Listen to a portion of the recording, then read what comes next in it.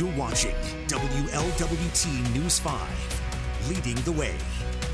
Hey guys, it's Monday Daily Dose here. Colin Mayfield, Fletcher Keel alongside me. Brought to you by Victory Monday. It's nice to have That's right, first one of the year. A Bengals win. We'll get more about that up in a couple of minutes. We're going to talk a couple of things. Friday, Kelly and I were here for the Princeton issues, right? It evolved over the course of a couple of hours from what we thought could have been a real emergency situation that ended up being a hoax, thank God. But yeah, it's very interesting to see, kids, going back to school today. Richard Childs was on campus at Princeton this morning. I think there's some hesitation, right, as there would be anywhere if this happened. And it wasn't just at Princeton. We saw this in a couple other counties around the area, across the river, even some emergency situations, and then across the United States. So I think the big discussion this week is how to clamp down on this, if there is a way to do that, and what this looks like for the future of learning.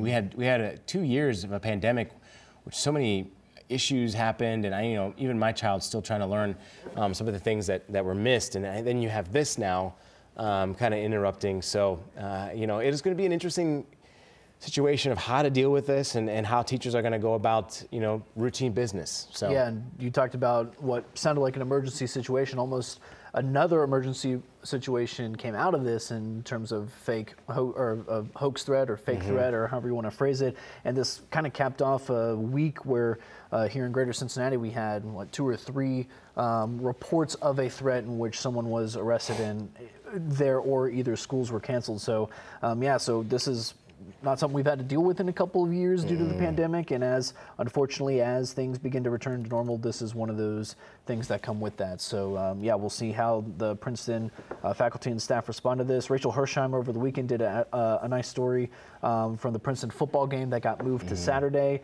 went off without a hitch there. So as of now, everything seems to have come out as well as you can expect from something like that. Yeah, it's just a lot of frustration. People have to live like this and live with this. Shouldn't be like that. Anyway, Colerain Speedway shooting, that was new for us this morning. There's an investigation ongoing. They really don't understand how a man, he was found shot at a Speedway gas station on Colerain Avenue there, north of 275. They don't believe it happened there. So that victim then taken to UC Medical Center. So there's a lot of questions that police need to answer. So we'll see if we get any updates from Colerain Police or any updates on the person's condition, because we didn't have that as well. Also, we had a couple of different accidents this morning. The big one was downtown Walnut Street. There was an overturned car, and there was no driver when police arrived on scene for that one. So they're still working to learn how this car was on its top, really, and it was the only car involved. So some interesting, curious circumstances with that. So we're going to get a weather check with Katie Donovan in a second, and after that we'll talk about pedestrian hit and then some Bengals recaps as well. But I do believe today's going to be a great day with some bright sunshine, so that is going to be good to see. Let's get over to Katie now.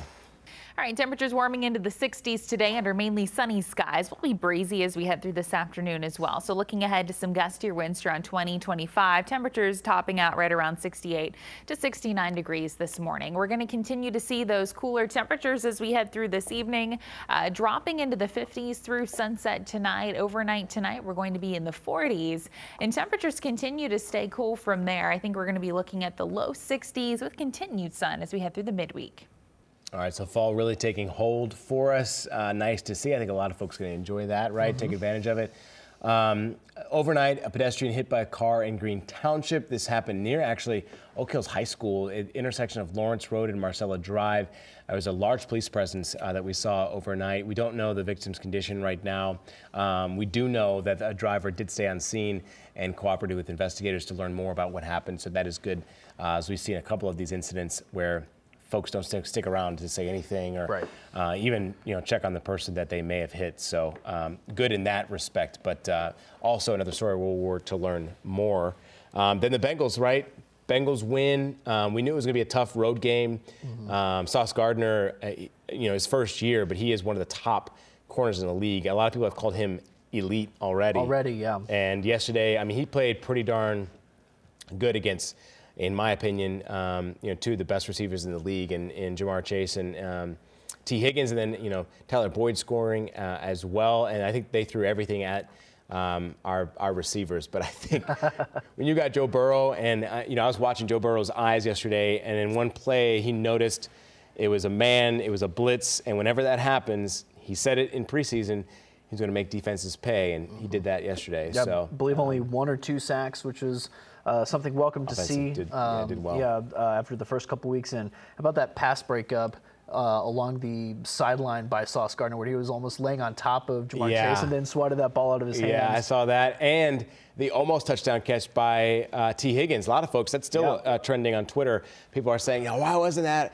touchdown catch? And that rule is very tough to get around. Obviously, if those heels drag and your toe touch ahead of where the heels fall and you're out of bounds, it's tough. How many times in a year do you see? You don't. Do you see that as opposed to the heels going out of bounds with your momentum? And you're scraping your toes and to get out of bounds. Yeah, I don't know. I think it should have been a touchdown in my opinion. I'm not a referee, and obviously there's a rule for that. But what an effort! Ocho Cinco what constitutes a catch was kind of the theme of the first half, because there was that, and then there was the Jamar Chase. What was ruled a fumble? A lot of people saying he didn't have maintained full possession of the football. So there's still some drop balls. I think those guys are going to have to snag. They're going to have to be a good team. I mean, the Dolphins coming to town this week on Thursday Night Football. Short rest. Beating the Bills pretty handedly. I know it was just by 2 points, but still, nobody thought that they would win that game. At least I didn't. So, going to be a tough game into a short week. They're going to have to get back battered and bruised quickly, and then patch those bruises up and get back at it. We'll have more for you throughout the week as we lead up to that game.